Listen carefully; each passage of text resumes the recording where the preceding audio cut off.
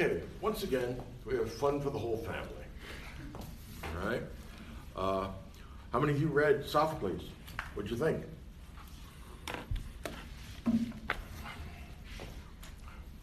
What's funny about this? You all smile like, wow, that's humorous. It's so twisted in a way it is funny. Yeah, I have that same sort of black humor response sometimes. What'd you think?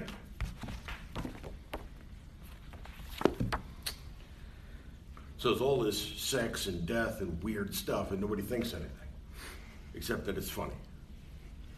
That's different. All right. Yeah? It's disturbing. Good. That's a really sane response.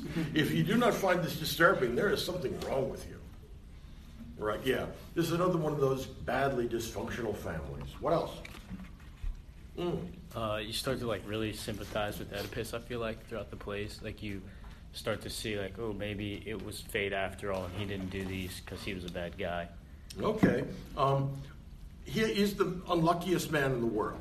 He's fated to get the worst thing happen to him. Right? And he's a pariah. And he hates life, he hates existence, and he insisted he's not guilty because he didn't want to do anything wrong. We get a new idea here in the judgment of morality. Intent matters.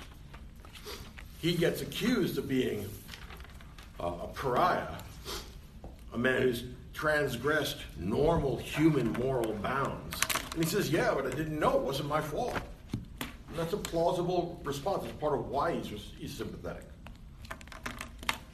What else? Yeah. It's kind of interesting how in the first one, Oedipus Remus, he, at the end, gouged his eyes out instead of killing himself. Yeah, it ruined your whole day, of course. Yeah. Right? He doesn't kill himself. You have to imagine, all right, you have to know a little bit about Greek fashion to understand what's going on there, okay?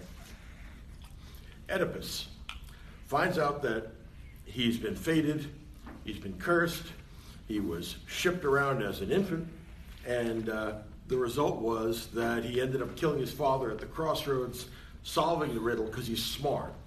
The Greeks are really smart. The problem is that they're not always lucky, or perhaps they're fated to make a mess of their own lives. But he's an excellent example of a Greek because he's smart, able to fight, able to talk, able to think, able to do whatever he needs. He has many of the heroic qualities associated with Odysseus, except that this is a bad trip. This is a real bad trip. Yeah, he's going home. But this Nostos, this homecoming, it's too twisty. And you're all smiling as you are one sick bunch of people. You're all smiling like that's really funny. No, it's not. Which, of course, makes it even funnier. I know. Isn't it really twisted? I'm a sick pup, too. I mean, I agree with all you. No, you remember when Jocasta's telling him, look, you really don't want to go any further in inquiring about this. And he says, oh, yes, I do. And she said, no, you don't. Yes, you do. And you're all smiling and laughing now. Sick. I think it's funny, too. But it's really sick to find that funny. You know that.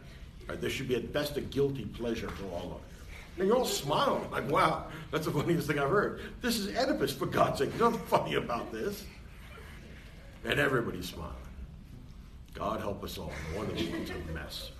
All right. Yeah. You're saying about Greek fashion? Greek fashion, yeah. All right. You have to understand how a noble Greek woman dresses. She wears something not quite like a toga, and it's not quite like a sari, like Indian women wear, if you know what those look like. A sari? Okay. What they do is they have linen of some kind, and it's pinned at the shoulders with gold brooches. So that's how a woman gets dressed. It's something like an evening gown, but noble women wear it every day. Now, his mom has figured out that she's also his wife, and then, of course, it's going to make Thanksgiving very awkward. So instead, she decides to go hang herself. Okay, this is a Greek tragedy and people are messed up. So naturally, she's going to go hang herself. Oedipus has just found out the truth about himself, and he wants to go back and confront the mess he's made of his life. He finds Jocasta dead. All All right, she's hung herself, which is would have been thought of as a relatively mild way of going. All right, it's an easier way than the other possible alternatives. Now, you have to remember what the scene is going to look like, because they can't put this on stage because they don't have the dramatical abilities to do it. But you have to imagine this woman hanging from a noose from the rafter, okay? And there, kind of spinning around lazily, is the dead body of his wife, mother. Okay, now, this is just too much for Oedipus. And that's, look, too much for Oedipus is too much, all right? So he reaches up, pulls the brooches off. The result is that her clothes fall off, and then what he sees is the naked body of his dead wife mother. And then he says, this is kind of painful to see, so I'm just going to gouge my eyes out because it feels so much better. Oh, man. That's how you know you've had a bad day. When you say, I'd rather gouge my eyes out than continue to use them to look at this. Again, this is the big disclosure just between privately her and Oedipus, but this is an obscene and bizarre disclosure. All right? Incest and parricide and suicide and then self-mutilation. Because, look, it'd be nice if Oedipus just said, look, let me cut my own throat. I should die now. But no, he's got to linger on for a while because he hasn't suffered enough. God almighty. Suffering apparently makes people wise, and Oedipus had confronted the fundamental unfairness of life. There's no good reason why he should have this happen to him. He happened to be cursed. Right? Jocasta and her husband got rid of him. But of course, an old servant felt bad for him. Here's the deal. If this had been a Christian play, the old servant would have been the hero, saving the kid from getting killed. Here, being nice and sentimental and kind to the child, that's just going to get everybody killed. Right? No, this is not a Christian play. There's no such thing as a Christian tragedy. Tragedy is intrinsically pagan because of the fact that for a Christian, there's an afterlife and a final judgment where God straightens everything out. Here, once you're dead, you're just dead. All right? It would be really nice if your family would bury you, because then you could go to Hades. Otherwise, you're going to be bumping around the world as one of the undead. I don't know exactly what's involved, but apparently you can't get into Hades without the proper rituals. All right? Yeah. Wouldn't that be better to not get into Hades? To be left? Well, no. The idea is that although he sinned, it's not his fault. I mean, it wasn't intentional. So the question, we have a new question in Greek morals here, Greek ethics. What makes someone morally responsible? Is it doing an action or intending to do an action? Get ready for Kant later on. All right? And look, in Christian ethics, we always ask ourselves, what were the intentions of the agents? We don't hold people morally accountable for things they didn't intend or things that happened by accident. All right?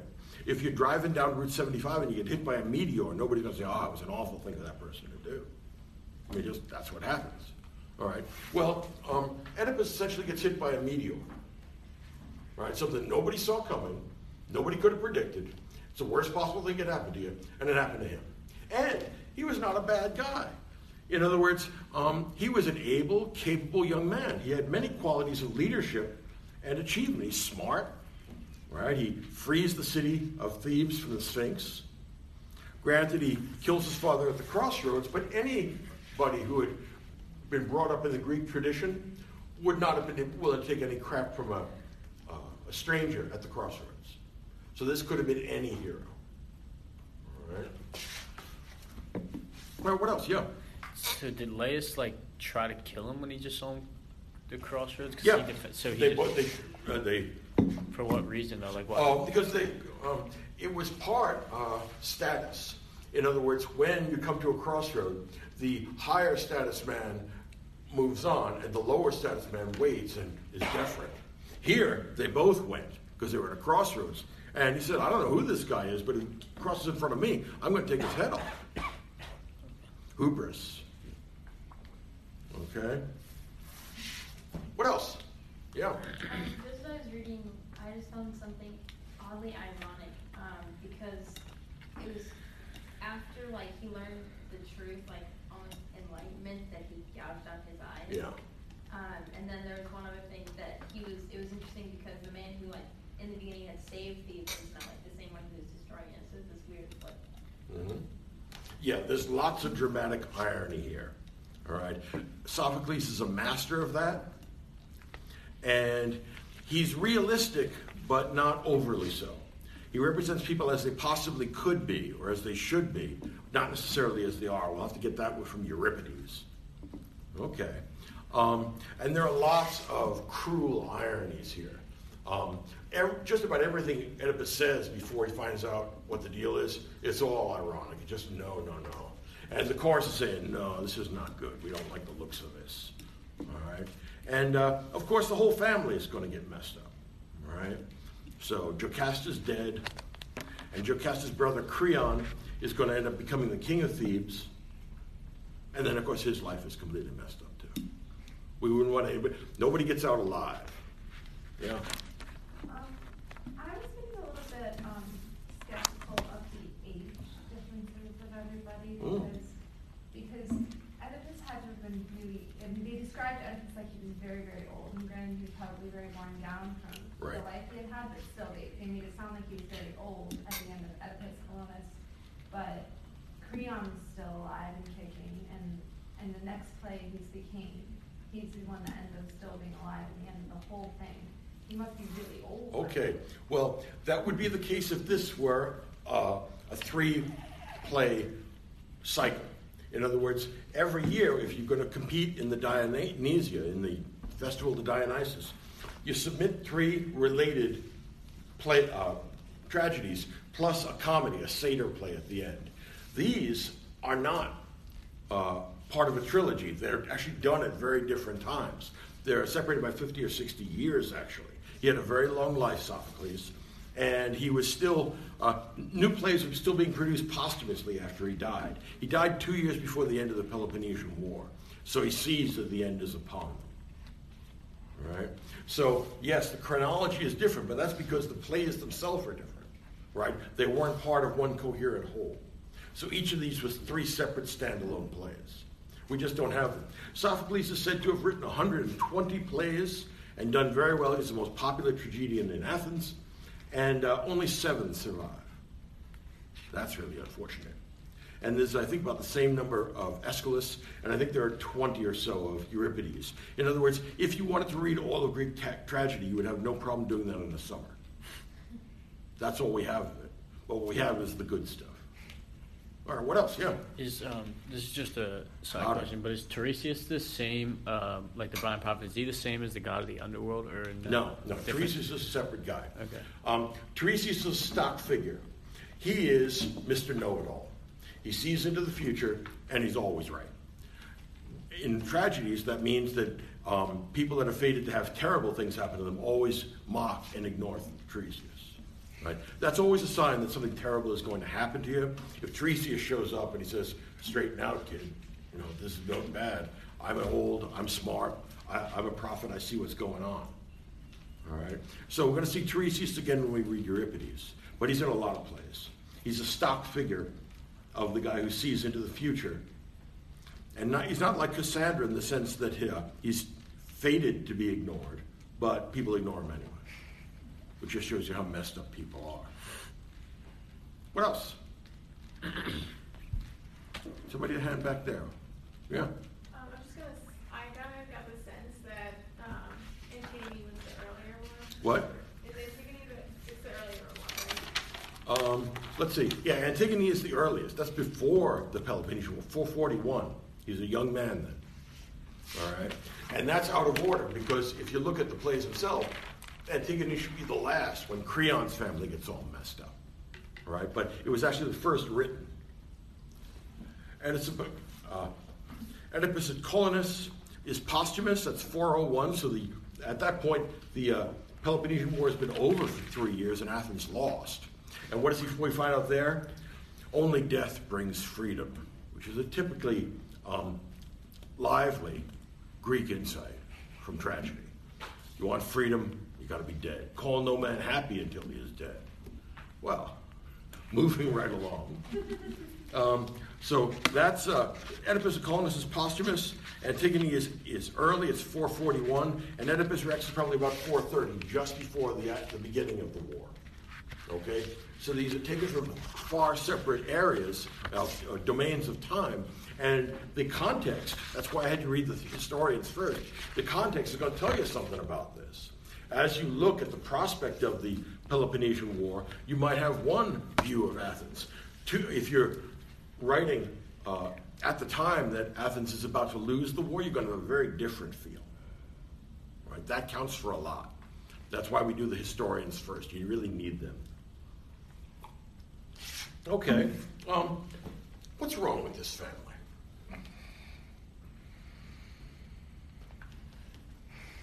Nobody can think of anything, yeah. Louder. A lot of incest. Oh, there's that, yeah, there's incest. And they're really, honestly, it's like the number one thing is they're just fated for really horrible things. Which I find, it's difficult to say that there's a lot wrong with them, because it seems that a lot of, like, it seems by the end of it all, in Columbus Season of this last one that was released, it seems that there's some sort of sense of, the Oedipus was kind of justified in the end. He was innocent in a way, even though he was guilty of all. That's important, yes. He was innocent in a way. And so it seems almost like maybe they had this idea that humans weren't necessarily responsible for the mistakes they made in life. I don't know fully. Well, there are degrees of responsibility, but you're right, though. Oedipus didn't actively choose the things he was doing because he didn't know what was going on. Right? I think of the part of Scripture where it says, Father, forgive them, for they know not what they do. Well, a good portion of human life that's true of. Yeah. It also kind of struck me that in this like set of a tragedy and horrible family, it's a lot different from the House of Atreus, because they actually like deserve what they got. Yeah. Okay. We're changing and developing our ideas of right and wrong in the plays. That's what's important here. You can actually chart the focus, the change of focus from blood vendetta to law. That's what we get in the Oresteia. And here what we're going to get is the question of what makes someone guilty? Is it intent or is it the action? Yeah. Going back to with the law and how what's his name didn't get punished, or he was going to get punished for killing Clytemnestra. How come then Oedipus didn't, when they found out he killed Laius, how come they didn't give him a punishment? Really? Well, because no punishment is sufficient for parricide. It's the worst and most unnatural kind of murder. So the penalty for murder is death. The penalty for murdering your father, well, we just don't know. We don't have a penalty bad enough for that. And the fact that you also had sex with your mother and fathered 3 children with her, we can't fix that. We don't know what we're going to do with that. In other words, this is uniquely awful. Yeah. All right? So in other words, well, ask yourself, what would an American do in these situations? We just don't have laws that apply to weird situations like this. You accidentally killed your father and then unknowingly had sex with your mother and started a little family? That's not good. All right. And your mom, Oedipus's mom, who's also Oedipus's wife, kills herself. And the last visual image he has in his mind before gouging on his eyes is the dead body of his mother/wife. No. In other words, there's big parts of this, at least for me, where I say, my mind really doesn't want this information. Please take that back. I sometimes feel that way. You ever feel that way when you read Dostoevsky, too? No, there's no need to show me that dark corner of the human soul. I would rather not know anything about that. But you insist that I have to kind of push my face and I got to look right up at it. Good God, and look at this. I mean, man, everybody's messed up. Everybody's on a one-way trip to misery, to the worst possible human circumstance. And yet, throughout all this, we have Antigone, that shining light of natural law. Shining light of natural law. That's a funny thing in a kind of deeply neurotic 14-year-old girl is going to be our paragon of natural moral obligation.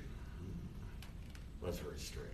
And also, why do we need Oedipus and Colytus to have him die? Why can't he have him die at the end instead of just sucking up to Creon the way he does? You know, the tragedy is supposed to give us a death. We don't even get a death here. I guess that Oedipus' fate at the end of this is worse than being dead. I mean, because here you just have the ongoing misery and pain and nothing else. And he asked, please, for the sake of the city, drive me out of the city because now I want to be no longer a social animal. I'll bring my 2 children with me who are also my half-brothers, half-sisters. Okay. Well, that's going to be quite a party, isn't it? Yeah? No? Okay. So, the whole house is messed up. Everybody involved has something awful happen to them. There aren't any winners here.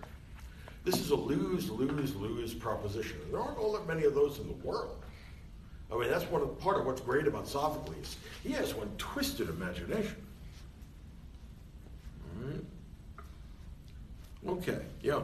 So what's the story with Eteocles and Polynices? Can it be said of them that they didn't intend these things, or is that not true of them? Okay. These boys allowed their father to be ill-treated. In other words, when their father was being driven out, they didn't go with him. They weren't willing to support their dad, and that was their first obligation. The girls did.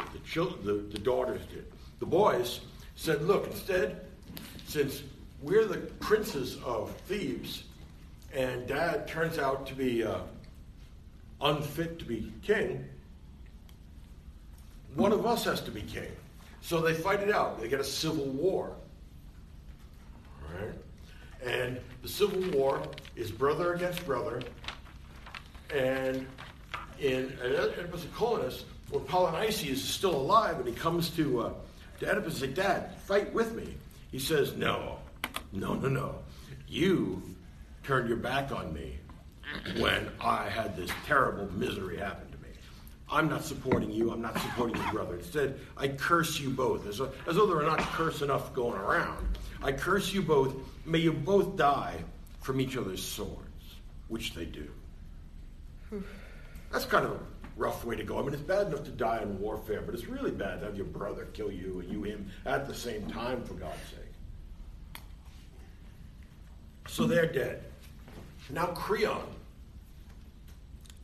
who is full of sophistical ideas, who can talk himself out of anything, he's a new ruler, and he's nervous on the throne, like Machiavelli would tell him to be. Watch out. All right? You're not securely there.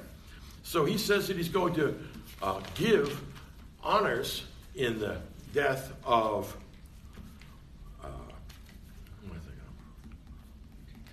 Eteocles, and the brother is going to be fed to ravens and dogs. All right. What that means is that Polynices, the brother that doesn't get the burial, he doesn't go to Hades, and he is one of those miserable spirits that roams the earth and is part of the whole bestiary of Science 1.0. Okay? For the Greeks, it's a big deal. Think back to the end of the Iliad. It's a big deal to get those funeral rites. It's a natural moral obligation for your closest family member to make sure that you are buried and not torn apart by dogs and eaten. Right? And you guys remember Herodotus, nomos is all, right? This is a society in which the nomos requires a decent burial. All right? So, Antigone decides that she's going to help out. She's going to defy Creon. What's the pluses and minuses of that idea? Yeah. She's dying for what she thinks is right by the gods and not by the law. Okay. She thinks that there's a moral law, a moral imperative, independent of the positive law of the state. What she's arguing for is the idea of natural law. You have a natural moral obligation to members of your family, which is prior to political order. In some ways, it reminds me of Locke's idea of the state of nature, because there's moral order there before we get this social contract. Well, she says, look, I have an obligation to my brother. All right? He's been given this terrible fate. Creon is going to make things worse. And even though it's going to cost me a lot, my life, I'm going to go and do the right thing. Okay. Now notice, we don't get any of that interesting prelude, any of that foreshadowing for death that we got at Oedipus and Colonus. Notice that you have to have thunder before Oedipus goes and dies. And then he has to get buried someplace where only Theseus knows where he is. But the point is, all the advantages that come to having Oedipus there accrue to Athens, not to Thebes. Okay? So, suffering creates wisdom. That's the idea. And Athens, once again, remember that Oedipus and Colonus is at the sanctuary of the Humanities, and you know who they are, right? When you read Greek tragedy, you'll find that it all dovetails, all right? So it's not an accident that we're at the shrine of the Humanities, who used to be the Furies, and they're not chasing after Oedipus anymore. I mean, in other words, there's nothing they could do to him to be any worse than what's already happened to him. So the Humanities are actually being the kindly ones. And then we get Creon, the lawbreaker. Creon is not a king. Creon is a tyrant. He does not have a legal claim to this. Jocasta was his sister, but the throne does not go through the female line. Right? But because Polynices and Eteocles have killed one another, there's a gap. Creon seizes the opportunity. But the problem is now, what do you do when you're a ruler of dubious legitimacy? And some daughter of this crazy family decides that she knows better than you about right and wrong and about the will of the gods. You have to see how unequal this is. Remember that when Oedipus is at Colonus with his two daughters, when they leave, when they finish Oedipus the king, they're children then. This is a few years later, all right, but they're still very young. Antigone is older than Isemene, and she's not very old, 13, 14 years old. She does not understand herself very well, and self-understanding is a really big deal in Greek tragedy. Actually, it's also a real big deal in Shakespearean tragedy. Right? That know thyself theme is actually very important. The big question that Oedipus demands of us, asks of us, is this. You know the oracle at Delphi? Well, Sophocles is very conservative and very pious about that. He takes them seriously. What Delphi says goes. You can rely on the oracle at Delphi. Now, the oracle at Delphi, I think, has actually made a great cultural contribution by having two things, two injunctions, two orders written on the pediment of the temple. The two orders are, know thyself and nothing to excess. Now that, on the whole, is very good advice. You will avoid at least 50% of the problems in your life if you follow those two injunctions.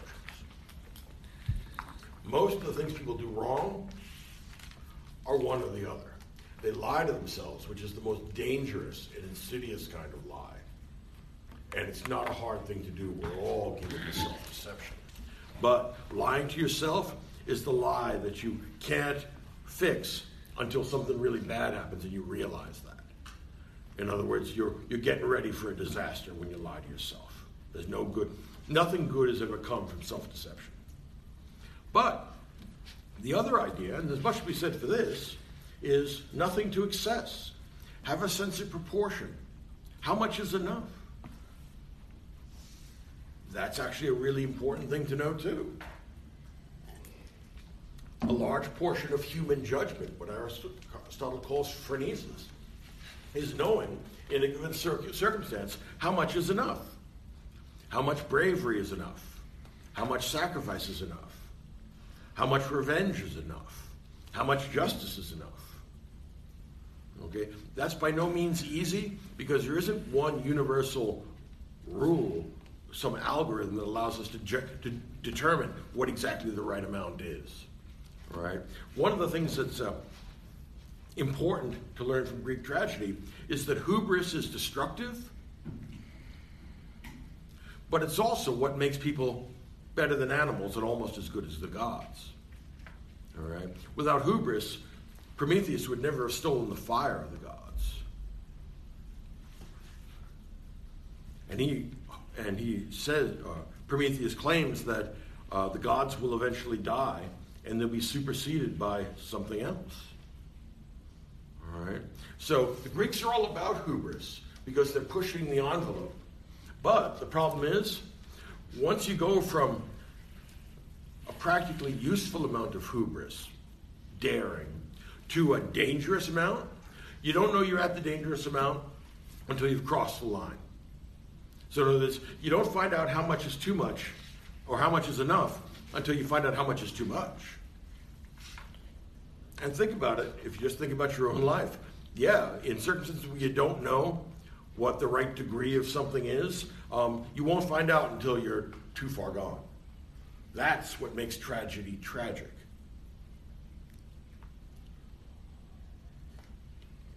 It's part of human excellence to push the envelope. Try and run the 4-minute mile. Try and set some other record. You can only do that by pushing the envelope and by having a very high regard for your own capacities. All right? The Greeks were all about heroism. The problem is, heroes are often their own worst enemies. All right? Why? Because they don't know themselves. And because they lack a sense of proportion. They go too far.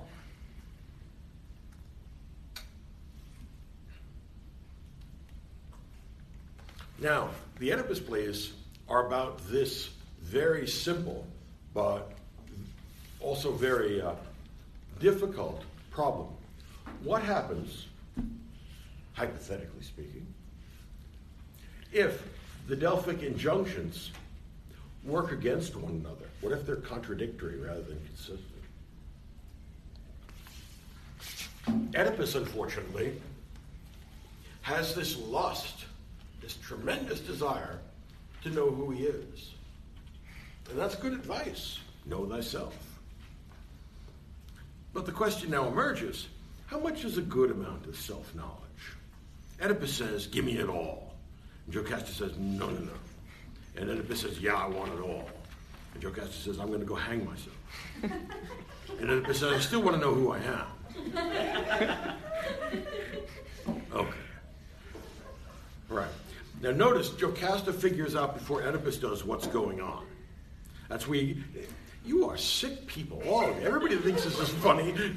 You all need to see a psychiatrist. There's nothing funny about incest and suicide and gouging out your eyes and all the other humorous stuff you're finding in this. This is sick, sick, sick. I thought that tragedy might have been a problem for ancient Athens. Hell, it's a problem for you. Everybody thinks this is funny. No, it's not. What a humorous interaction. Jocasta says, oh no. Oedipus says, I really want to know who I am. Jocasta says, no, no, no, you don't. And I'm going to go hang myself.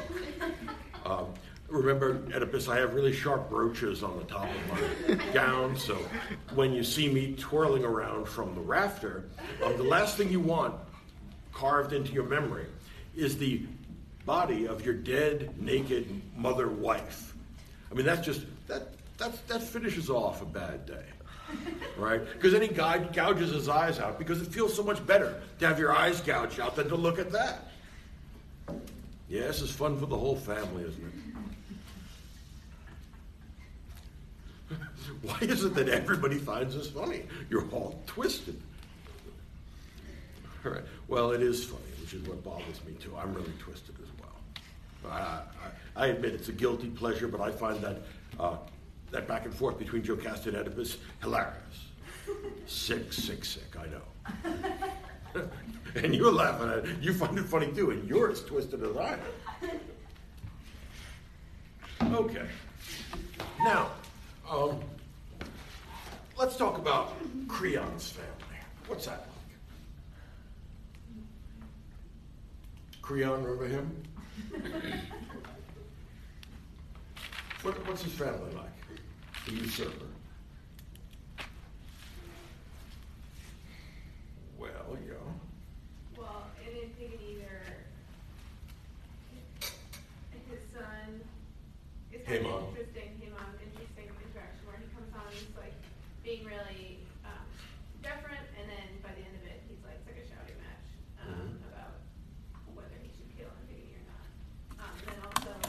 Remember that Antigone's supposed to be his daughter-in-law, Right. which is going to make things complicated. Right. So they're betrothed. Okay. And the idea that Dad's going to kill Antigone gets Haman all excited. He says, well, I was trying to be deferential, Dad, but you really shouldn't kill her. She's 14, and she did what was right by her family. And by the way, killing my betrothed just isn't the right thing to do in a family. Yeah. It seemed like at first he was like on his side, like backing him up, That's right. and then he changed like mid-conversation. Like, is that the case? Yeah.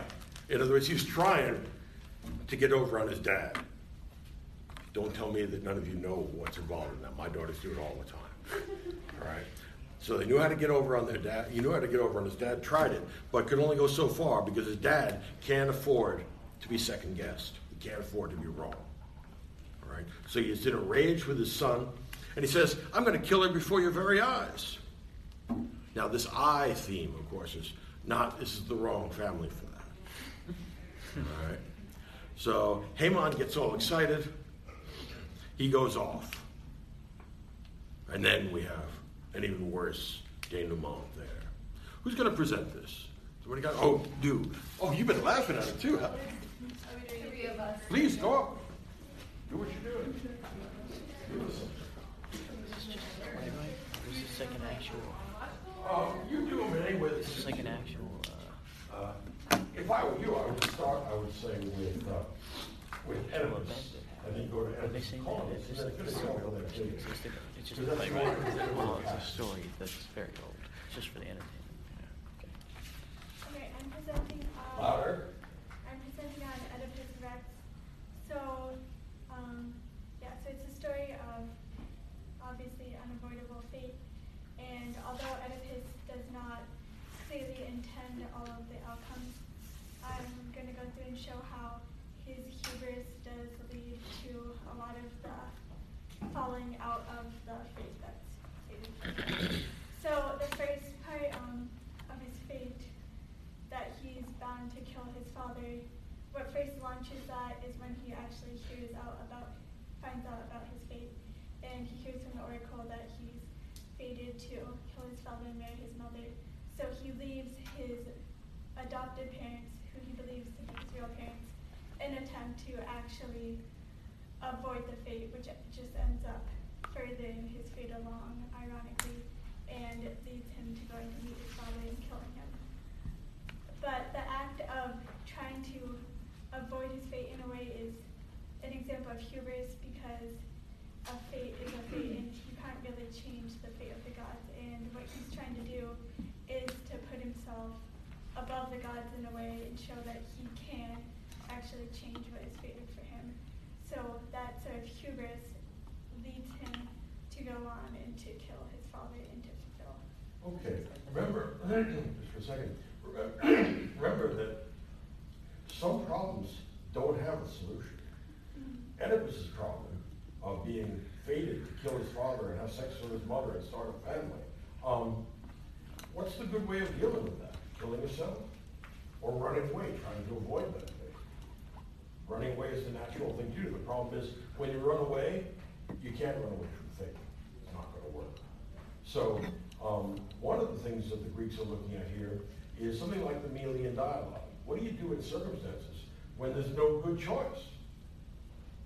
How do you figure out which choice is the least bad? And whatever the least bad choice was, it wasn't what actually happened to Oedipus. Go ahead.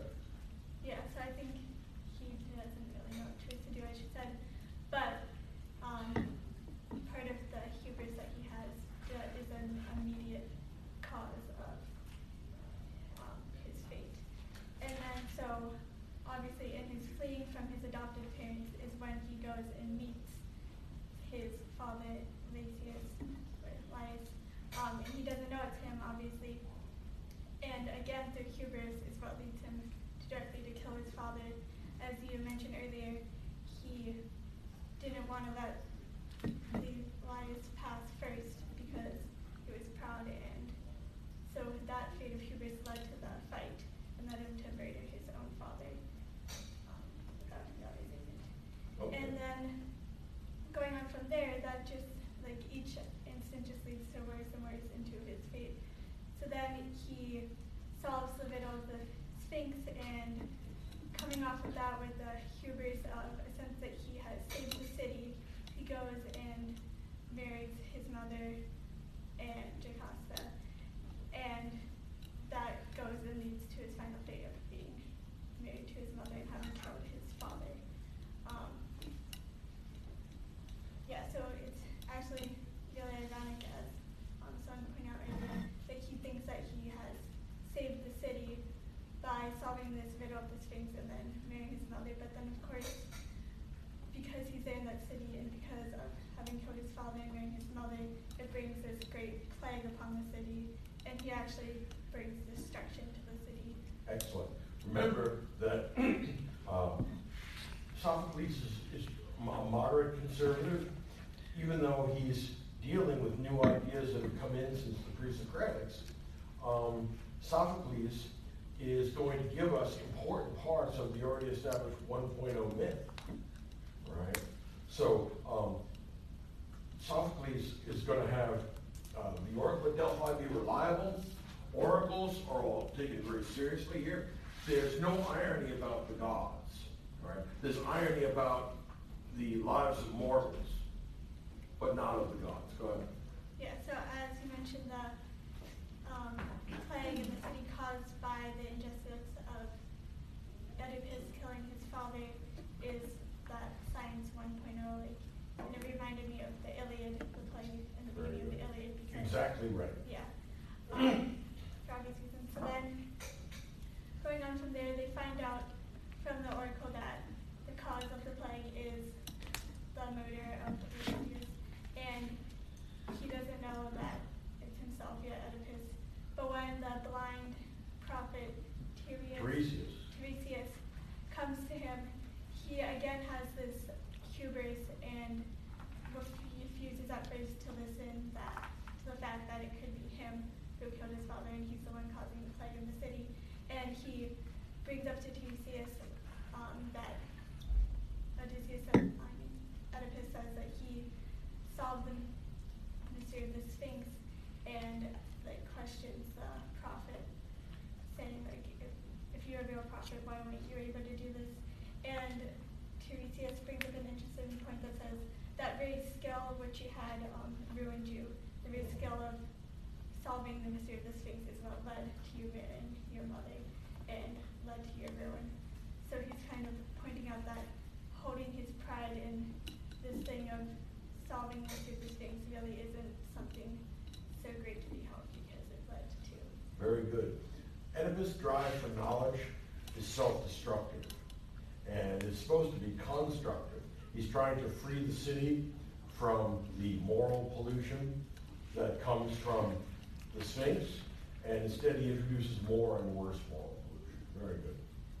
Then it's also really interesting that Tiresias is blind, and he mentions to Oedipus, you were born blind, although born seeing, and there's this weird distinction between the two. Tiresias, who is physically blind, can see the whole picture and see the whole situation, sees everything that's going on, and he mentions your perfect sight will darken, then your balmy marriage will at once become a hostile sea in which your household sinks, and a mass of other evils still unseen makes your folly is equal and your children's too.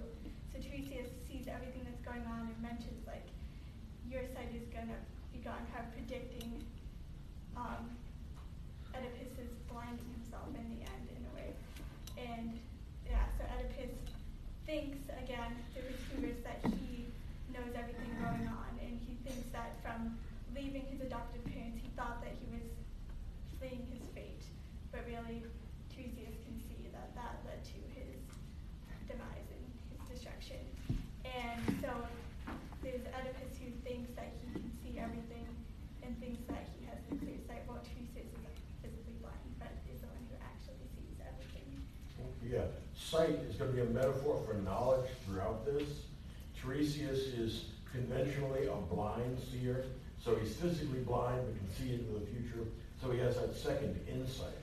Whereas Oedipus starts out with the physical sight but lacks the insight and then switches one to the other.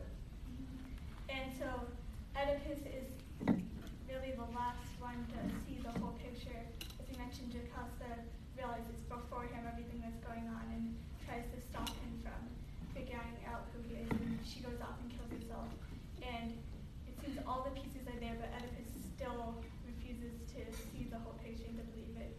So he really is the most blind one, even though, ironically, he thinks that he is the one who saved the city. And When he finally sees what's going on, he gouges out his eye. yeah.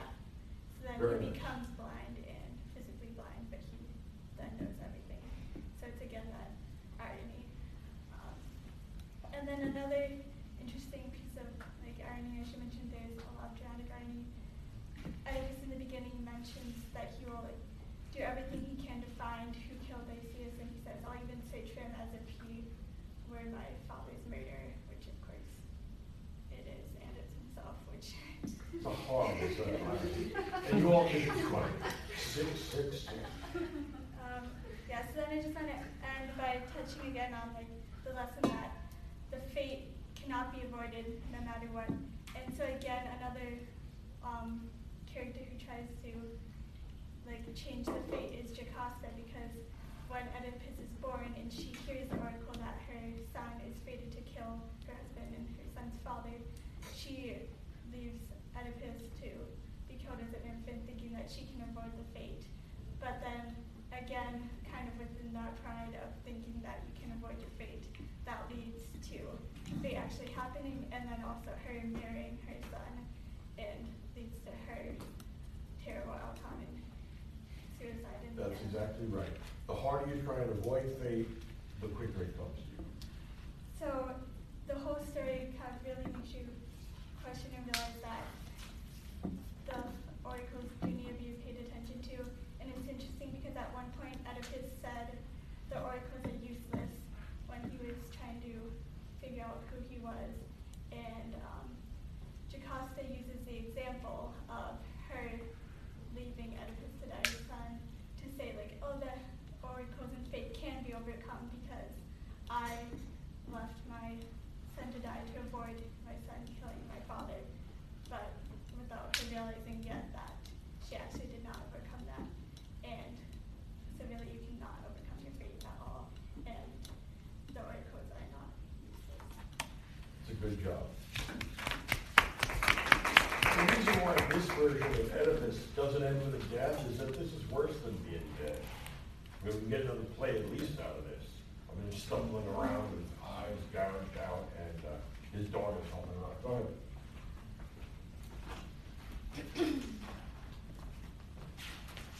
All right. I am going to do the Oedipus at Columbus play, which is actually Sophocles' last surviving play. And it was written shortly before his death, which is actually a very important point throughout the play, so keep that in mind as I go through the order of events. So this is the story, essentially, of Oedipus. He's been wandering the earth with his daughter, Antigone, and at the beginning of the play, they find themselves in Colonus, which is a town outlying Athens. He specifically finds himself in a sacred grove dedicated to the Furies, which is highly significant. This is significant because Apollo had actually prophesied that he would die in a place sacred to the Furies, and that the land in which he was buried would be blessed. When the Notice this, hold on for a second.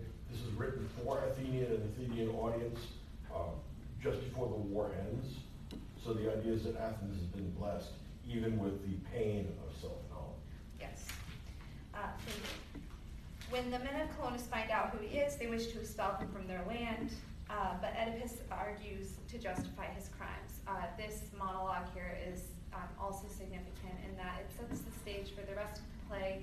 There's not as much action in this play as there are long monologues, long kind of philosophical monologues from both him and Theseus and Antigone, actually. The three of them, all three have significant monologues, if not more, which is just a different way that Sophocles is going about writing this play. In his old age, I'm sure that affected the way he wrote this play. He also claims that he's on a holy mission, so he has that backing him now. Now he's saying, not only am I justified in all these crimes because I didn't actually know that I was doing these things while I was doing them, I can also save you guys and bless you guys if you let me live here until I die, and if you bury me here, I will bless your land. So he's kind of got that safety where nobody's going to touch him because they're not quite sure yet. They're first of all totally grossed out by him, but then now he's important, and they see that. Also, during this time, his other daughter, what's her name? Ismenes, is that how you say it? Ismenes. She arrives, and she tells of the battle being waged back in Thebes between the two brothers, and she also says that Creon may or may not be on his way to get Oedipus, because they have all found out about the fact that wherever Oedipus is wherever he's buried, that land will be blessed. So Creon wants Oedipus back in Thebes. He also does not want the brothers to take over Thebes. He'd rather have Thebes for himself. And then enters Theseus, who is the king of Athens, and he is very significant. I would argue probably the most significant character in the entire book, because he's in the entire play, because he's kind of the hero. And the reason he's so significant is because he represents the justice and righteousness of Athens. And of course, this is an Athenian play in a time where Athens has been suffering a lot. And so this is a big morale booster. This play is a big morale booster, specifically this character of Theseus, for the Athenians watching this play. Theseus sympathizes with Oedipus and offers him aid. It's interesting, Theseus does not even question Oedipus. He just instantly takes him for his word and offers him aid. And there's that idea of hospitality I see coming back. You're in my land, yes. I'll protect you, which is very important and also a very righteous view of Athens itself. When Creon comes, he claims to pity Oedipus, but Oedipus will have none of this. He sees right through him. So Creon tries to steal his daughters, and Theseus rescues the daughters. Very, very heroic scene when he comes back and they're like, "Oh, father, look at this prince that saved us." And it's this is further representing the righteousness of Athens and the lawful righteousness of Athens. Oedipus' son Polynices arrives begging his father's forgiveness, but Oedipus doesn't even want to hear what he has to say. It is important to note, though, that Oedipus does end up listening to him only because his daughter Antigone convinces him to. This is another place where we have kind of this philosophical and rhetorical argument and monologue from one of the characters, and in this case it's Antigone, and she actually has a couple of them during the book, and as we see going into the next book that Joni will present, she's a very intelligent young girl, and she's very good at speaking. And so he listens on account of her words, but he does not forgive his son. He actually ends up cursing both of his sons and prophesied as well that they will end up killing each other in battle.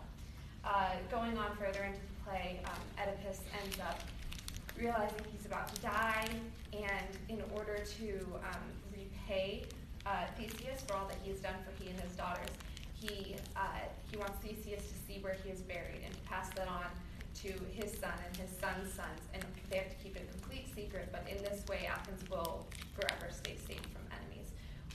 This is obviously significant for the Athenians watching this play at this time, because they were going through a raging war for so many years, and this idea that their land is blessed is a really important one. Now I'm going to go over just some significant parts and things that stood out to me about this play. There seemed to be a theme of redemption, which was not apparent in Oedipus Tyrannus, which I know I brought that up earlier as a question. But in Oedipus Tyrannus, we had talked about how he didn't end up dying. He did end up gouging out his eyes, which is seemingly worse than death. But throughout the whole play, once he finds out what he did, and once everybody else finds out what he did, he's completely shunned. In fact, he even shuns himself. He can't even see himself or anything that reflects him, his wife or his children. And so he gouges out his eyes. And so there's no redemption in that play. What he did was so unbelievably sick and wrong that he's unseeable. But in this play, there's seemingly a lot of redemption. He seems to have kind of turned the curve in his life and realized, everybody's been looking at me like this, but I actually think I'm a little bit justified in what I had done because I wasn't aware of it while I was doing it. And so he presents himself in a redemptive way, and furthermore, Theseus, more importantly, sees him in a redemptive light as well. And this struck me as interesting because I know that this is a play, arguably, maybe the last play Sophocles wrote, if not one of the very last that he wrote. And he was, I believe, in his 90s when he wrote this. This is where we dated it. And I do wonder if this theme of redemption is also Sophocles reflecting on his own life.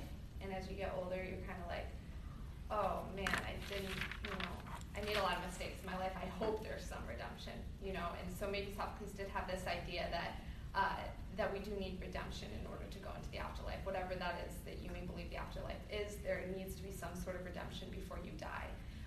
So maybe, and I don't know this for sure, but maybe this play being nearing the end of his life, he's starting to reflect more on his life, and so it is a reflection on his thoughts.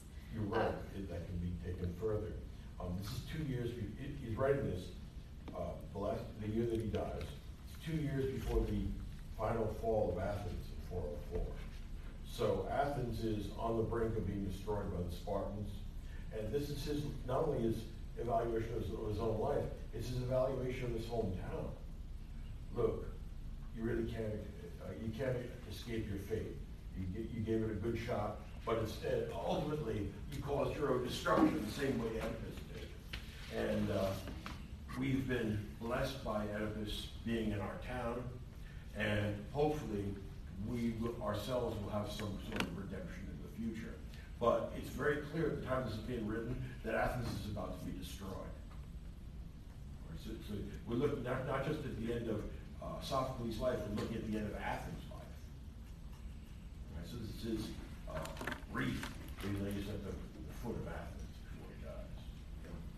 And some further points was something I had already pointed out throughout the my order of events that I've already given you, is that this play is filled with much philosophical dialogue, which I also think is noteworthy.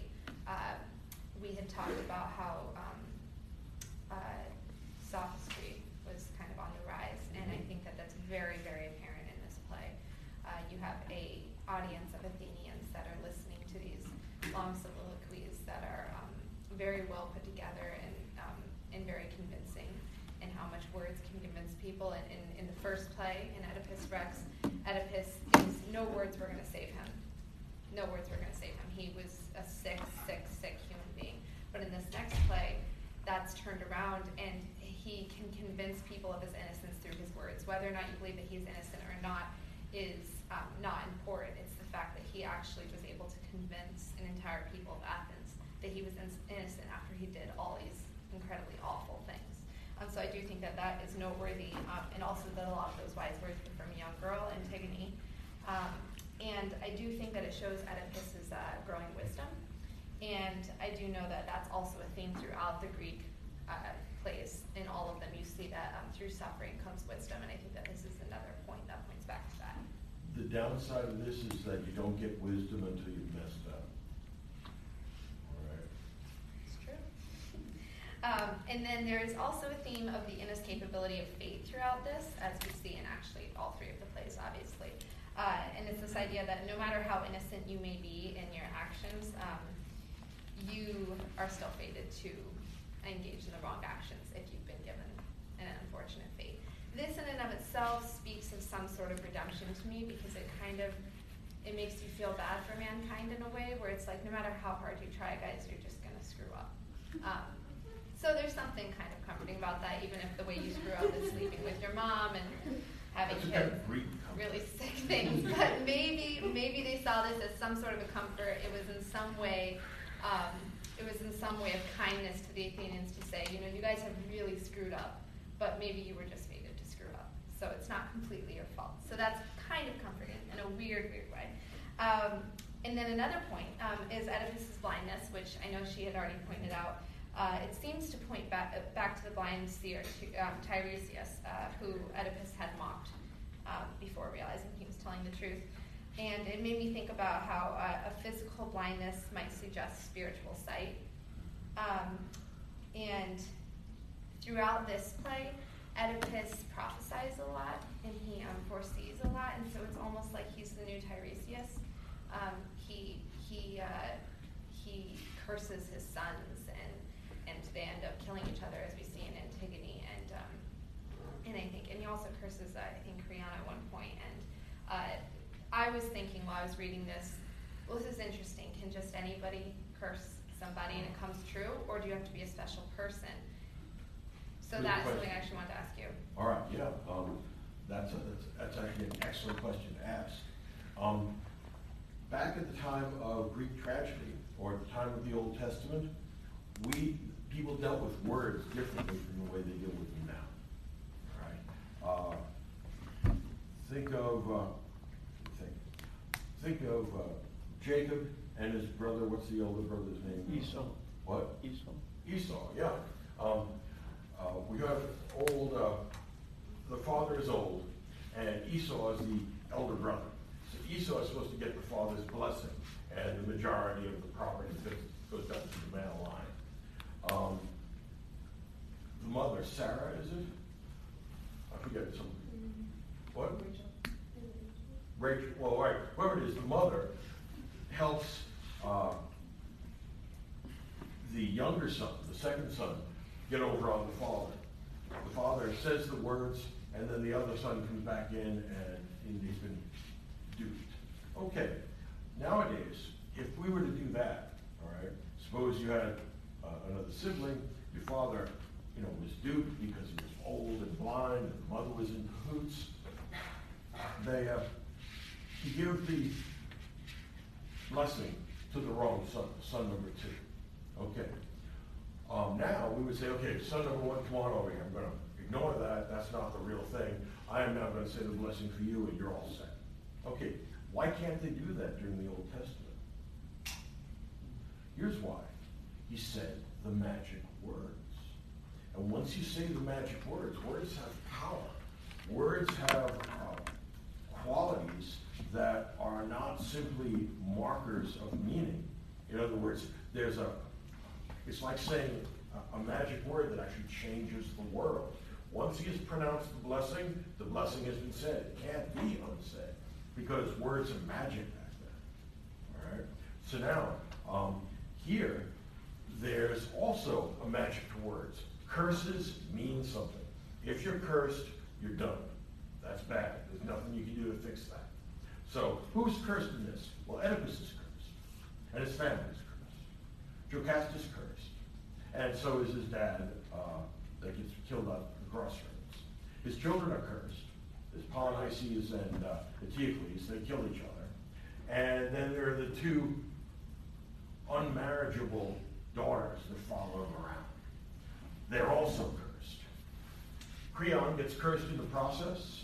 Haman curses his son, curses his father, Creon.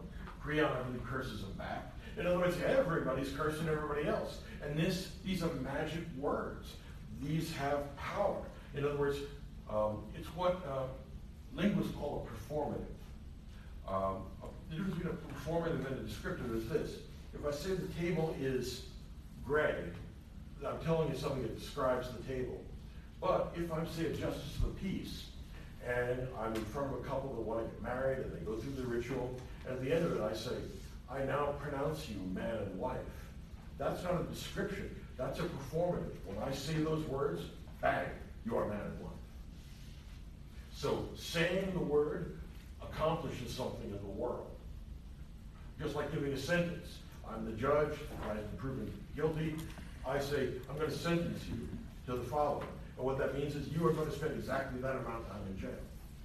Again, it's a performative. To utter that statement is to make it come true. All right? So words for us now are very different. They've been drained of their magic for us. All right? They just describe the world. Back then, if you say, I curse you, you're cursed. And you may well not be able to get uncursed. And blessings work the same way. Yeah. How did that work for actors? If two people were like this, performing a scene, and one of them said, I curse you? Right. I don't think that it would be a problem within the domain of this religious art form. All right. So I don't think that will matter. So you're onto something very good here. The power of words. Think about those who come in the name of God are great people.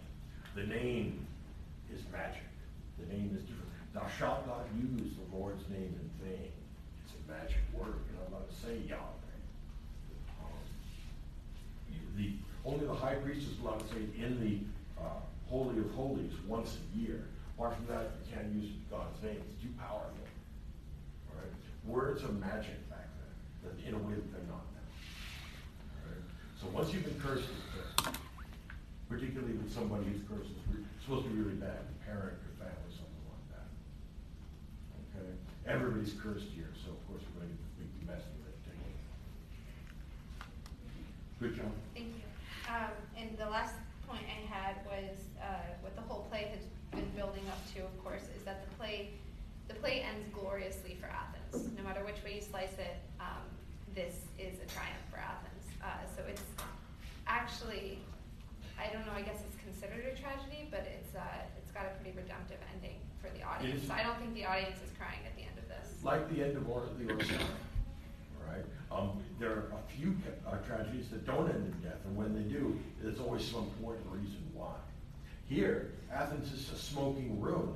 They lost the Peloponnesian War 2 years ago. This is written, or 3 years ago. This is written 2 years before it ends, but it's clear what's going to happen. This is his way of saying, look, even the greatest of spirits can't successfully fight against fate. Athens is Oedipus in a way. Okay, good job. I like the fact you found this funny. Oh, that's And so do you.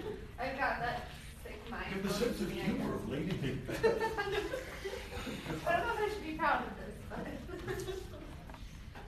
Okay, well, I had Antigone, and just as to start out, I would say it kind of has a lot less nuance than the other two. It was written a lot earlier. It seems to me in a few ways to have less like artistry and dramatic irony and more as kind of about like making a point. Like I can see it kind of like how Dickens' books, because he was like paid to write them and he like, had to produce them, a lot of them are kind of like lame. And like a lot of filler and you're just like making a point and needless extra characters and needless descriptions. Fair enough. Exactly. And I think for this play, I found it to be kind of cut and dry, like tragedy. Like it has all the elements, and everybody dies at the end, except Creon. So anyways, I'll get into the events.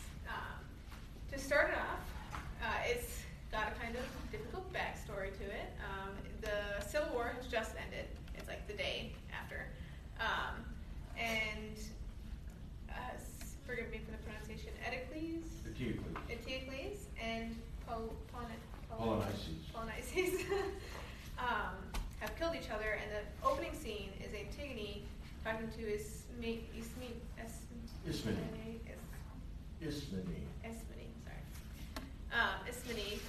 and she's telling her that Creon has forbidden anyone to give Polynices burial rights, and that she's absolutely going to ignore him. And Ismene is like, I can't believe you're thinking about doing this. Like, we have to submit to whoever's most powerful. And I found this is kind of like the beginning of a theme with, I did find that I was thinking of the Sophists a lot during this theme, so this definitely like made me think of Thrasymachus. Creon is, the whole idea of might makes right is pretty strong in Creon, and that Ismene's behavior and kind of reaction to Creon is like that she's accepting this, that might makes right, and that we should listen to the laws of whoever's in power. She says, I'm ruled by stronger hands, we must submit to this, I'm forced, I have no choice, I must obey the ones who stand in power. And Antigone has the completely opposite view. She's called irrational, absurd. She says, leave me to my own absurdity, which is like kind of interesting, but she clearly has the sense that she's doing what's right, but their worldviews are just like, they don't intersect. In that Antigone's main value is this idea of natural law, and Ismene is like might makes right, and I should listen to the king. So anyways, so they have that conversation, and the next thing we see is the chorus. They're kind of like talking, kind of recapping everything that happened. And announcement. And the chorus submits to him, like Ismene did. And so Creon says, no one can give Polynices burial rights. I absolutely forbid it, and honestly, it kind of made sense to me. I mean, it's like, he was explaining it like, look, this guy, we said he couldn't have the throne, and then he comes off and like starts a civil war, and like now we're supposed to give him burial rights? I don't think so. Like, I'm not gonna honor both brothers equally. And I definitely see where he's coming from in that respect. Just as an aside. And then so he's talking about this.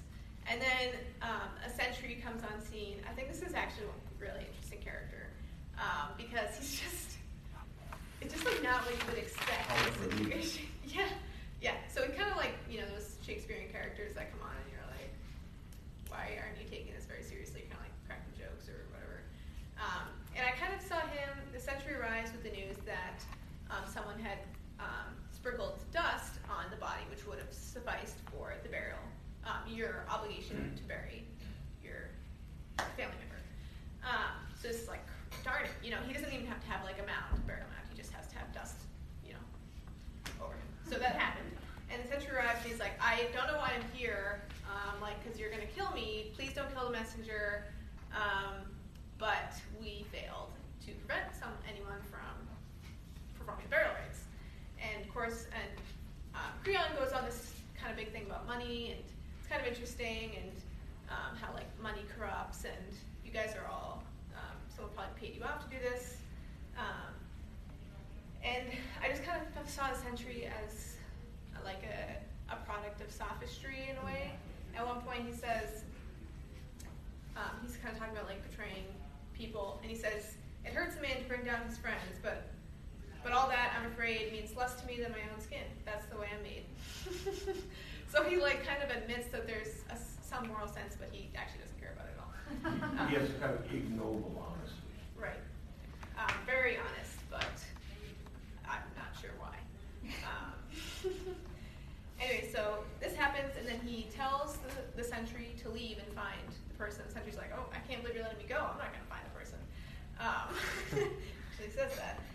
So once he goes, the chorus has another few lines, which are kind of interesting. This is a short play, which is why I'm kind of going into detail, because this ends pretty quickly. And the chorus has this kind of longer speech about man and like man's powers, which I thought was I wasn't sure how it tied into the rest of the play.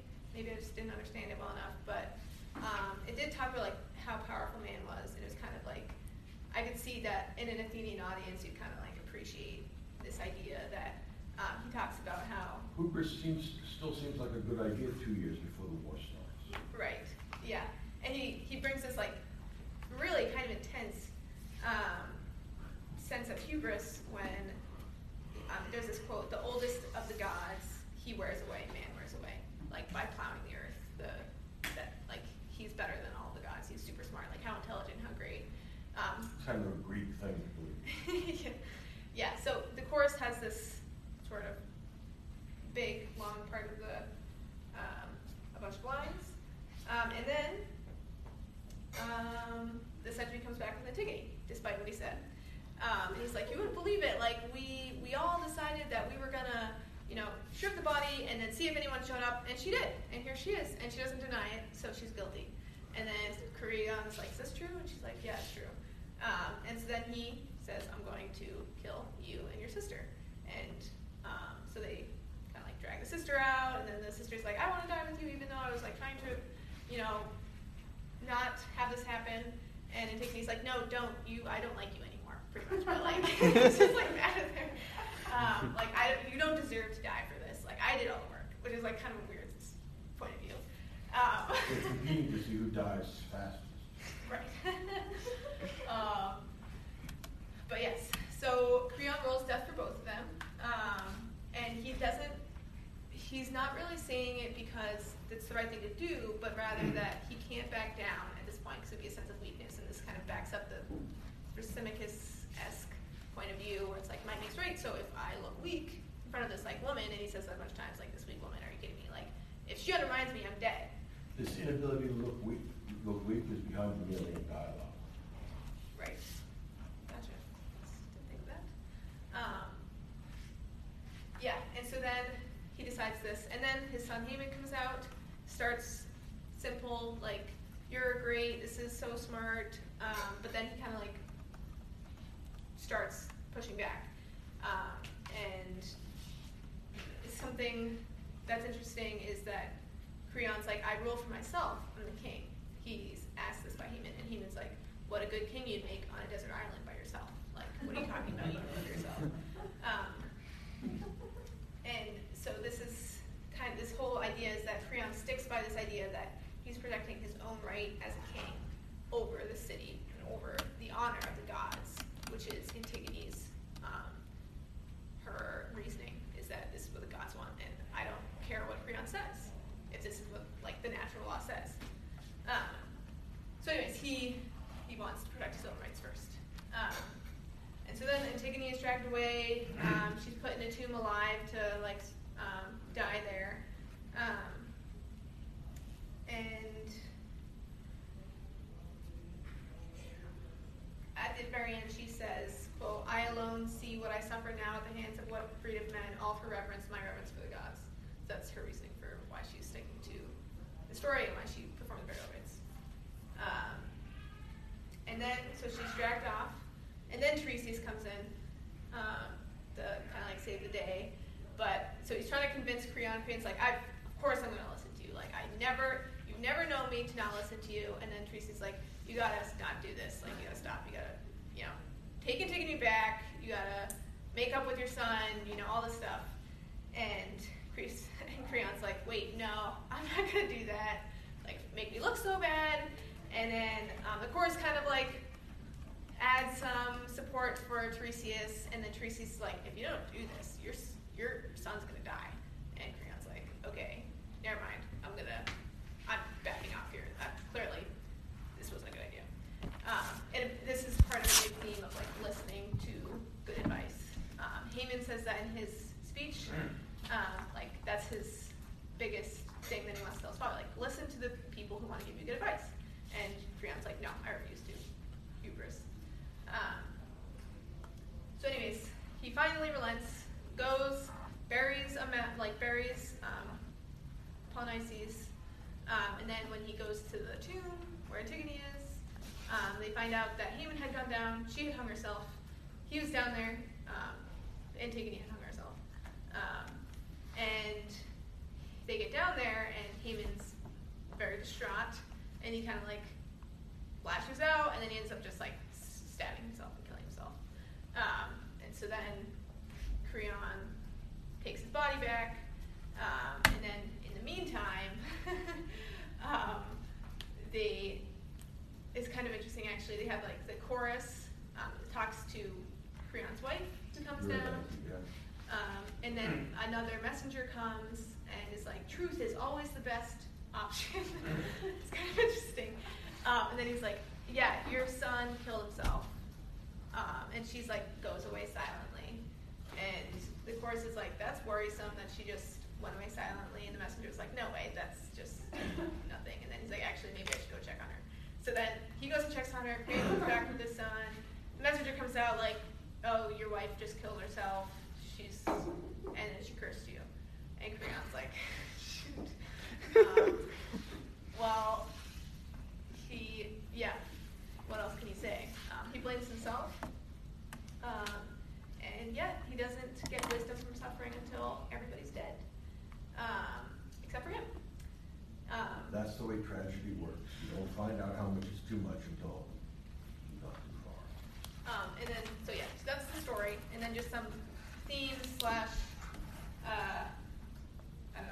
things worth mentioning. I think the major themes are the interests of the city paramount before family and natural law. The natural law versus civil law, what I was talking about in terms of Thrasymachus makes right versus traditional values. So a question of the gods, well, like they'll back up human decency despite the verdict of king, which is kind of an interesting thing to be saying in an ancient civilization. Another thing that's interesting I thought was that the gods aren't present in the play. the other plays of Sophocles, unlike the Oresteia, for example. None of them are actually have any lines or have any presence, except that they're kind of there, guiding how people should act and fate. So, yeah. One more thing. Yeah, the hubris prion. I think this is kind of backing up Athens' idea that like democracy is better than monarchy because he's a tyrant. And then, yeah, that's all I have to say.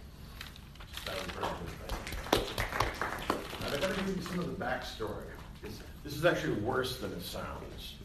You wouldn't think that possible. But the Greeks are an inventive people. Let's start out with Theseus in Oedipus the Colonist. He's going to be our king of Athens. He's our savior. What do you know about Theseus and how did he get to be king of Athens? Yeah. Wasn't it just like a myth? Like, wasn't he just like... They're all just myths. He just was proclaimed the founder of the city? No, the city's much older than he is. Oh, okay. Didn't he kill the Minotaur? The Minotaur, yes, he kills the Minotaur. He comes back and his father kills himself because he forgot to Yeah, it's kind of it's another one of those weird Greek things. At the time that Theseus is a young man, his father is the king. His father is King Aegeus, Aegeus. His name is going to give the Aegean Sea its name. Okay. Now, at the time they have a problem with Crete. The Minotaur lives there in a labyrinth. And every year, the Athenians are forced to send 7 young men, 7 young women to Crete to be eaten by the Minotaur. And this kind of bums them out. I mean, they really don't want their children eaten by the Minotaur. You can kind of understand that. Fair enough. So, Theseus says, Dad, I'm a Greek hero, so I have to go on a journey and I have to fight people. Well, Aegeus says, okay, that makes sense to me. Who do you want to go fight? He says, I'm going to go kill the Minotaur because it's eating our children. He says, well, okay, that's a good idea. I mean, everybody will think you're great if you go and kill the Minotaur. So he goes to Crete, and he sails on a ship with a chosen, hand-picked crew. And his dad says, here's the deal. Have any of you ever been to the Temple of Poseidon outside Athens? No, okay. Temple of Poseidon is on a long spit of land, and it's on this big cliff, and it looks out on the Aegean, which didn't have a name yet, just the water. Okay. So he says, Aegeus says to his son, here's the deal. I'm really anxious about you going to be a hero and killing the Minotaur and all. So here's the deal. On the way back, I want you to give me a signal as to whether you've succeeded or failed. If you put up a white sail, that means that you're coming home a victor and you've killed the Minotaur and he won't be able to eat our children anymore. But if you lose the battle with the Minotaur and the Minotaur kills you and eats you, I want your comrades to come back with a black sail. And that means looking out on this big spit of land from the Temple of Poseidon, I'll be able to see whether you're alive or dead. Okay. So that's the premise. Now, Theseus gets there with his pals, and they realize they can't work out the problem of the labyrinth because he's brave, but maybe not all that quick. There's a fair number of Greek heroes that are like that. Okay, so he's looking around, trying to figure out how he's going to solve this problem of the labyrinth, because it's one thing to get in there and attack the Minotaur, but then how do you get out? In Crete, the king's daughter, Ariadne, falls in love with this Greek hero. This happens a lot in Greek myths. She's a young girl, here we're talking about 13, 14 years old, all right? And she becomes infatuated with him. She sees him as kind of a godlike figure. So she says, here's the deal. Ariadne says, I'll help you defeat the Minotaur, and I'll help you destroy my father's labyrinth. But if I help you do that, Dad's going to know I was involved, so you got to take me with you, make me your bride. So I'm going to be the Queen of Athens. All right. Theseus says, no problem. How are we going to solve this problem? He says, I'm great at spinning. And so what I have here is a ball of yarn. When you go into the labyrinth, stretch out the string, all right? And that way you'll be able to retrace your steps after you attack the Minotaur and kill him. Okay, all looks good. So Theseus goes in heroically with a sword and a ball of yarn. All right? He's unrolling the yarn, gets to the Minotaur, fights him and kills this fearsome half man, half bull. Okay. He's coming out. He gathers his men. It's time to jump on the ship now because, the Cretans are going to be angry. And Ariadne says, you promised. And she says, okay, you come too. So they take off from Crete. Now, Theseus is looking at Ariadne. And he's thinking, what have you done for me lately? Because granted, you helped me destroy the Minotaur and get out of the labyrinth. But I don't want to marry you. You're crazy. Right? You turned your back on your own father and your own family, and you are bad news. So I'm going to have to lose you in the process of getting home. So they come to an uninhabited island. They say, Ariadne, here's your new home. And Ariadne is unceremoniously tossed off the ship. She's at the island. Get ready for this. She's going to say the magic words. She curses Theseus. And when people are cursed, that's all messed up because the magic words have been said. All right? Now, eventually, one of the goddesses is going to turn her into a spider. I forget who or why, but she's great at spinning. And that's going to be her fate. But she curses Theseus. Theseus says, later. Goes back to Athens, sailing in with a ship. Theseus is not all that quick, apparently. So he forgets to change the sail on his ship. His father is looking out in the distance on this promontory where the Temple of Poseidon is, and he sees the fateful black sail. In despair, he takes a flying leap off the promontory and is smashed at the water and the rocks below. Right. Thus, he gives his name to the Aegean Sea. That's why they call it named after Aegeus. Aegeus had a bad time because his son was stupid because he got himself cursed and just didn't change the sail, which has got to be the single stupidest thing that we've seen in any of these people. In other words, everybody's got a bad time, but you could have at least used your head and thought to change the sail. He's just stupid.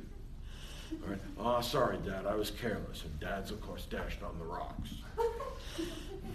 Okay. All right. So he comes back and says, I got to tell my dad, I killed the Minotaur. Everybody's looking at him like, black sail. All right. Dad's been dashed on the rocks because you didn't change the sail, nitwit. I says, oh, wow.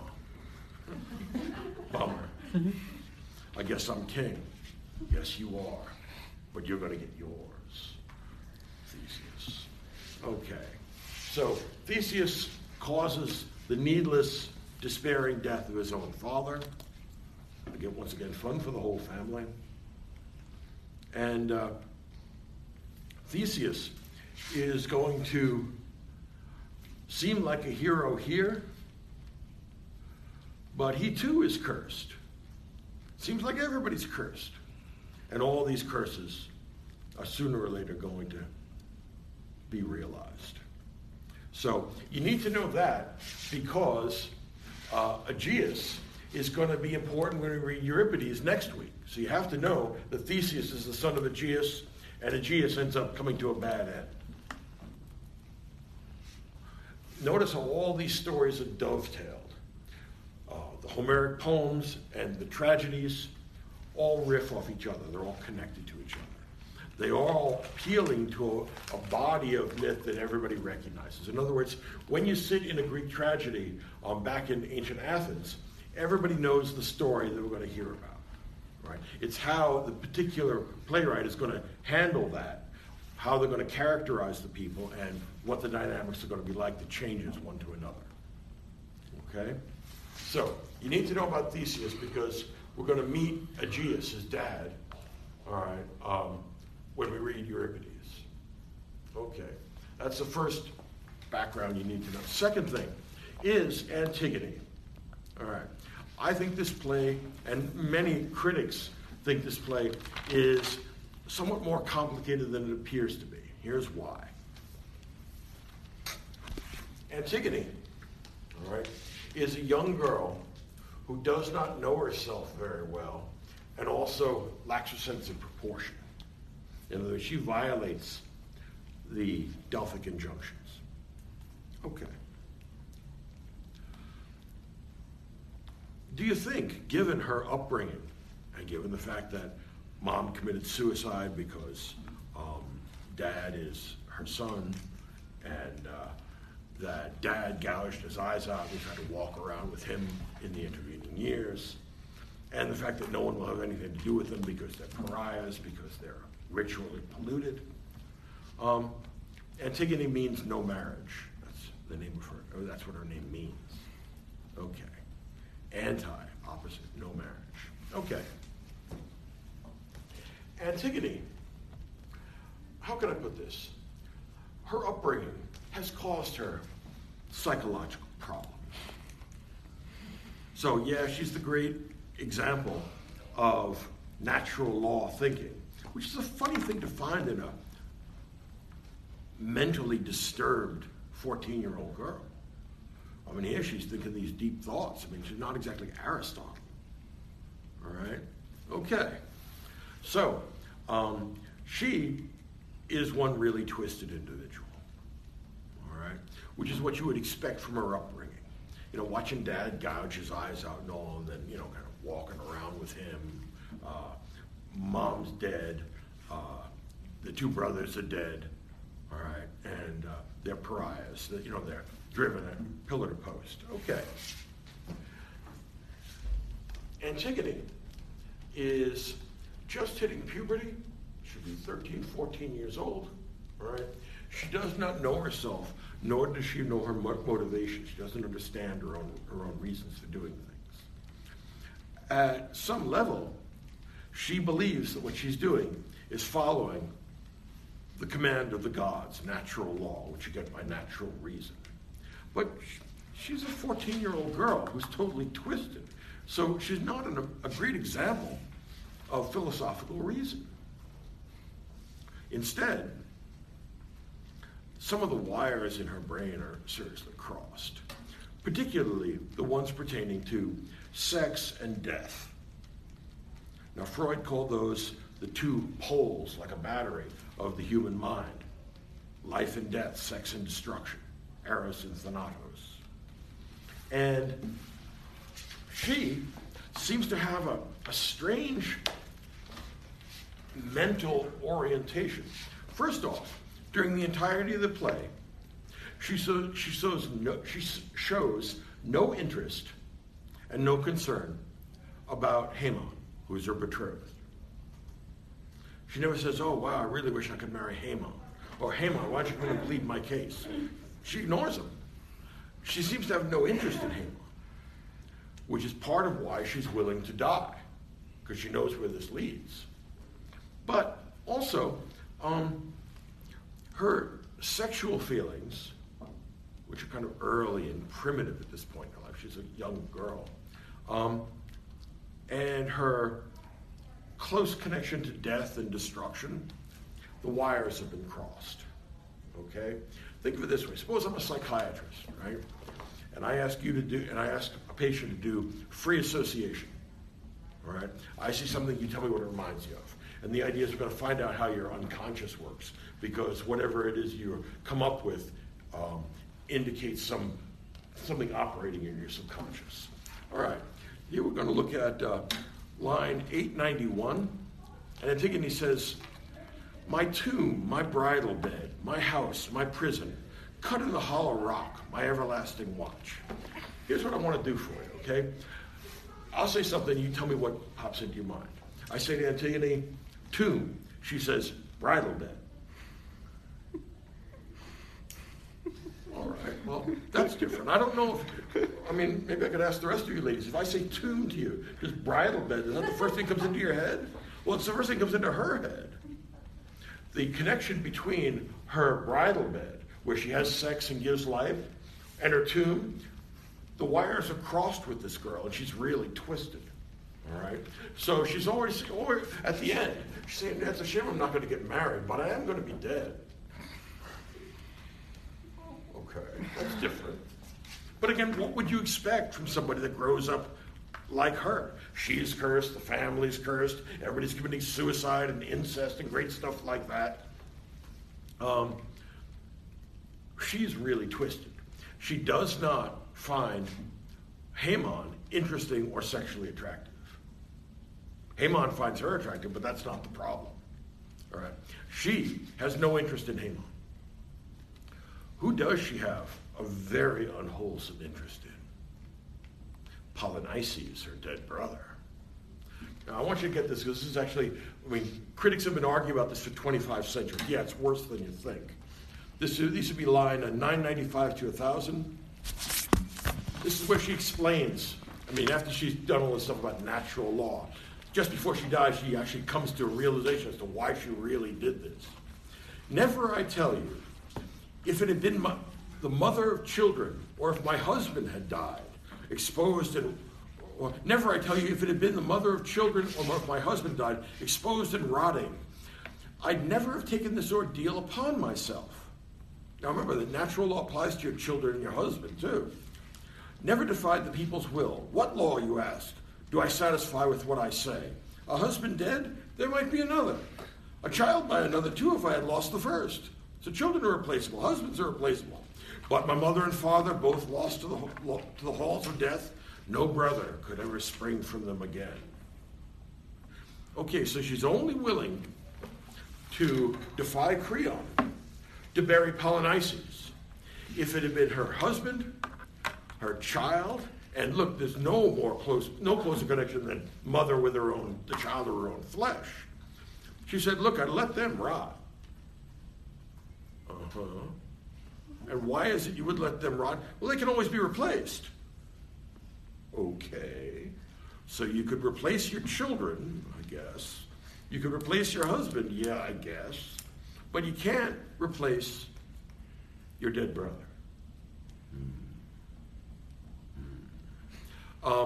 She has a very unwholesome, incestuous desire that she does not recognize for her dead brother. And she doesn't let the fact that he's dead get in the way.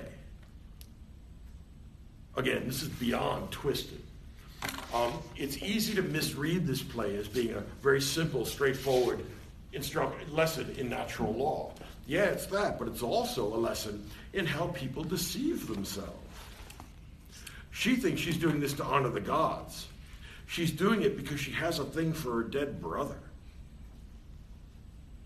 Yeah, I know, you just want to shake your head like that's just, and of course it's funny too, yeah. You're all wicked people.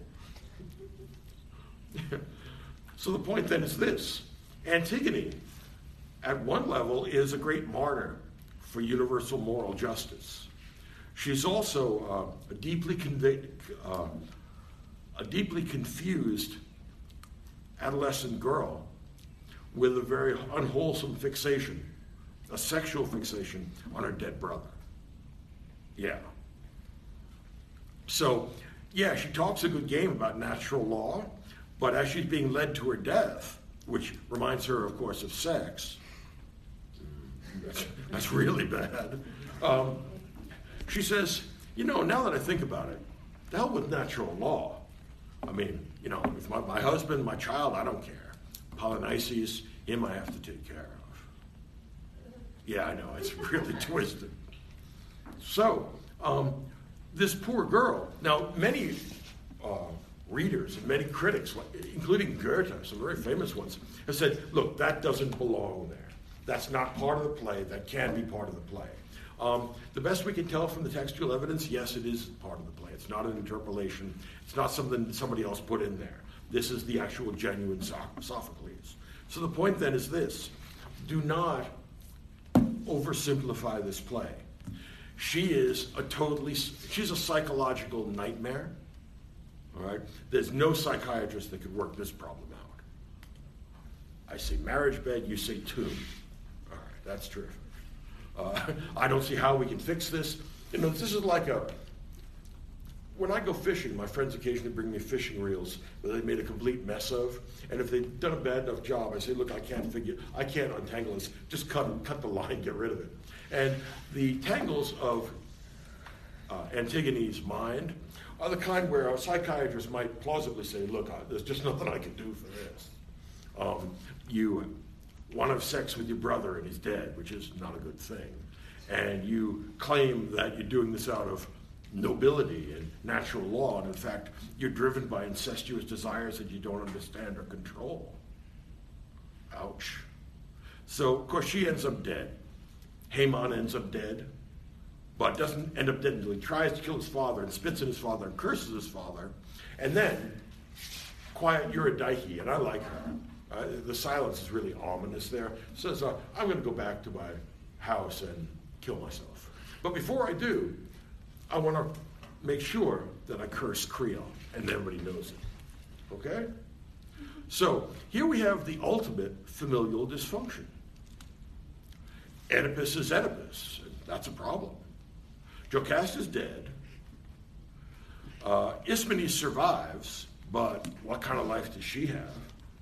Everybody else ends up dead, mostly by suicide. All right? So curses are all too real for the Greeks, as they were for the writers of the Old Testament. They are magical words with magical properties. Same sort of thing with blessings. For example, in the Sermon on the Mount, when Jesus said, blessed are the peacemakers, he's not describing the peacemakers as being blessed. He's saying it's a performative. I say the peacemakers are blessed.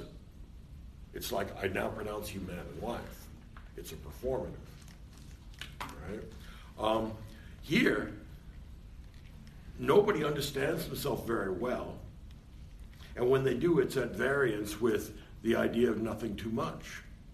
Even the greatest of human benefits, which is this connection at Delphi between man and God, we can find out what the gods think, even that has its limitations and its imperfections.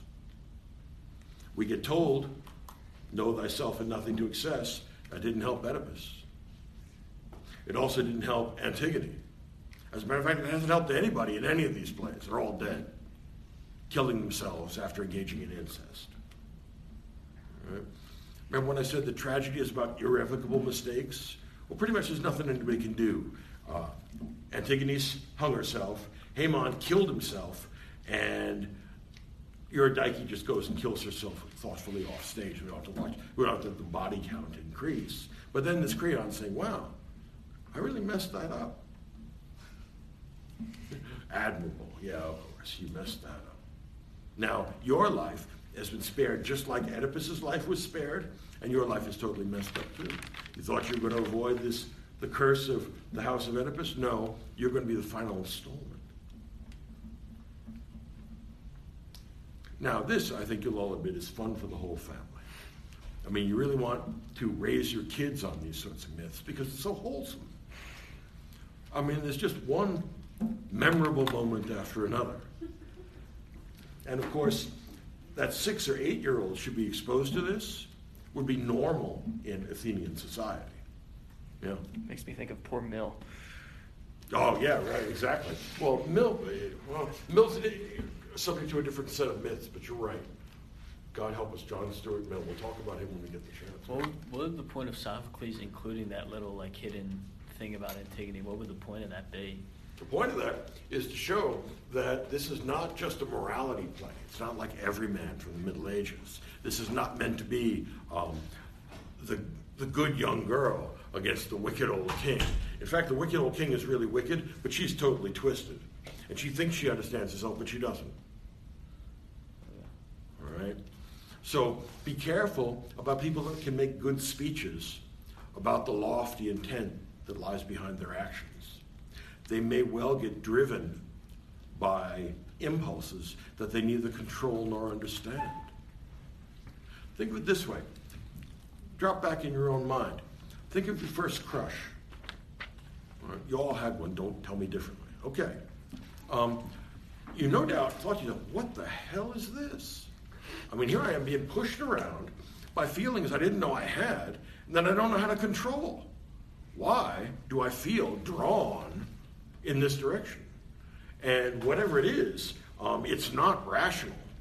This is not something I'm choosing. This is something that's being imposed on me. In other words, everyone has irrational sexual impulses that are built into them.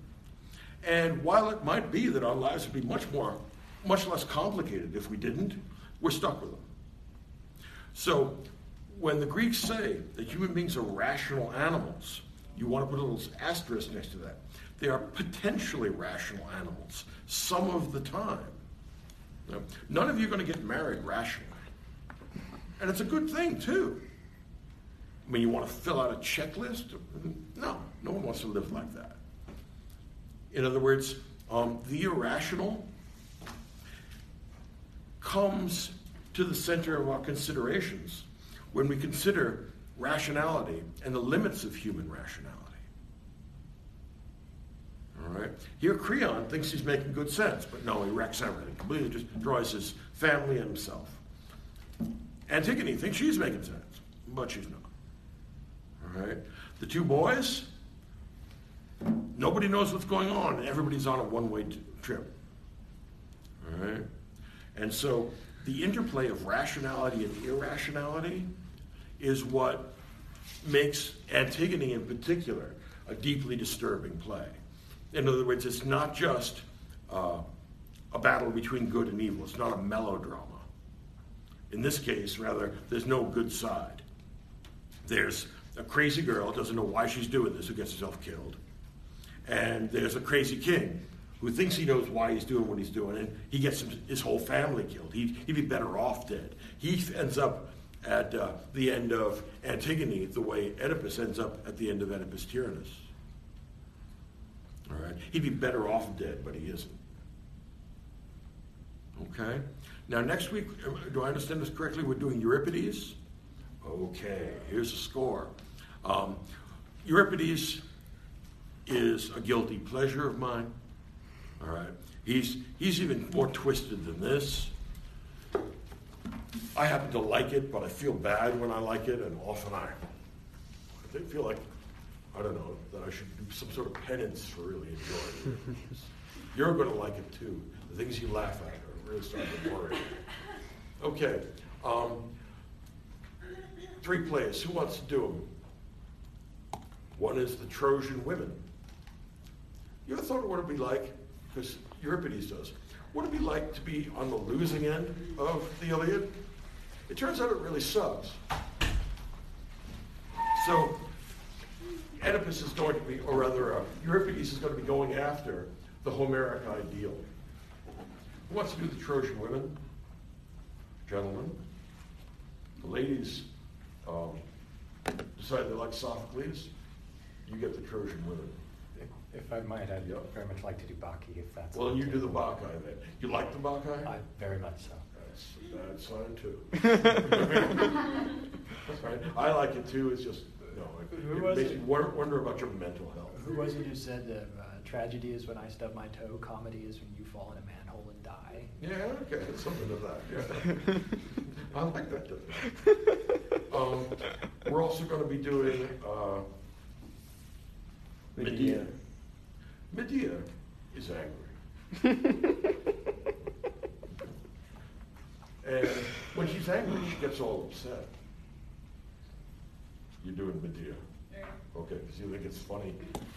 You're sick enough to do that. Okay. And what's the other one? We got Medea. We have Trojan Women. What? Trojan Women. The Trojan Women I've done. No, he's Oh, doing he's got the Bacchae. All right, the Bacchae, all right, is all about rationality. The Trojan Women is all about the Homeric ideal and why what comes around goes around. And Medea shows you just how crazy people can get. She's very upset. And, well, she has a bang-up finish. And, of course, she's going to make a deal with King Aegisthus, the father of Theseus, that's going to get her off scot-free.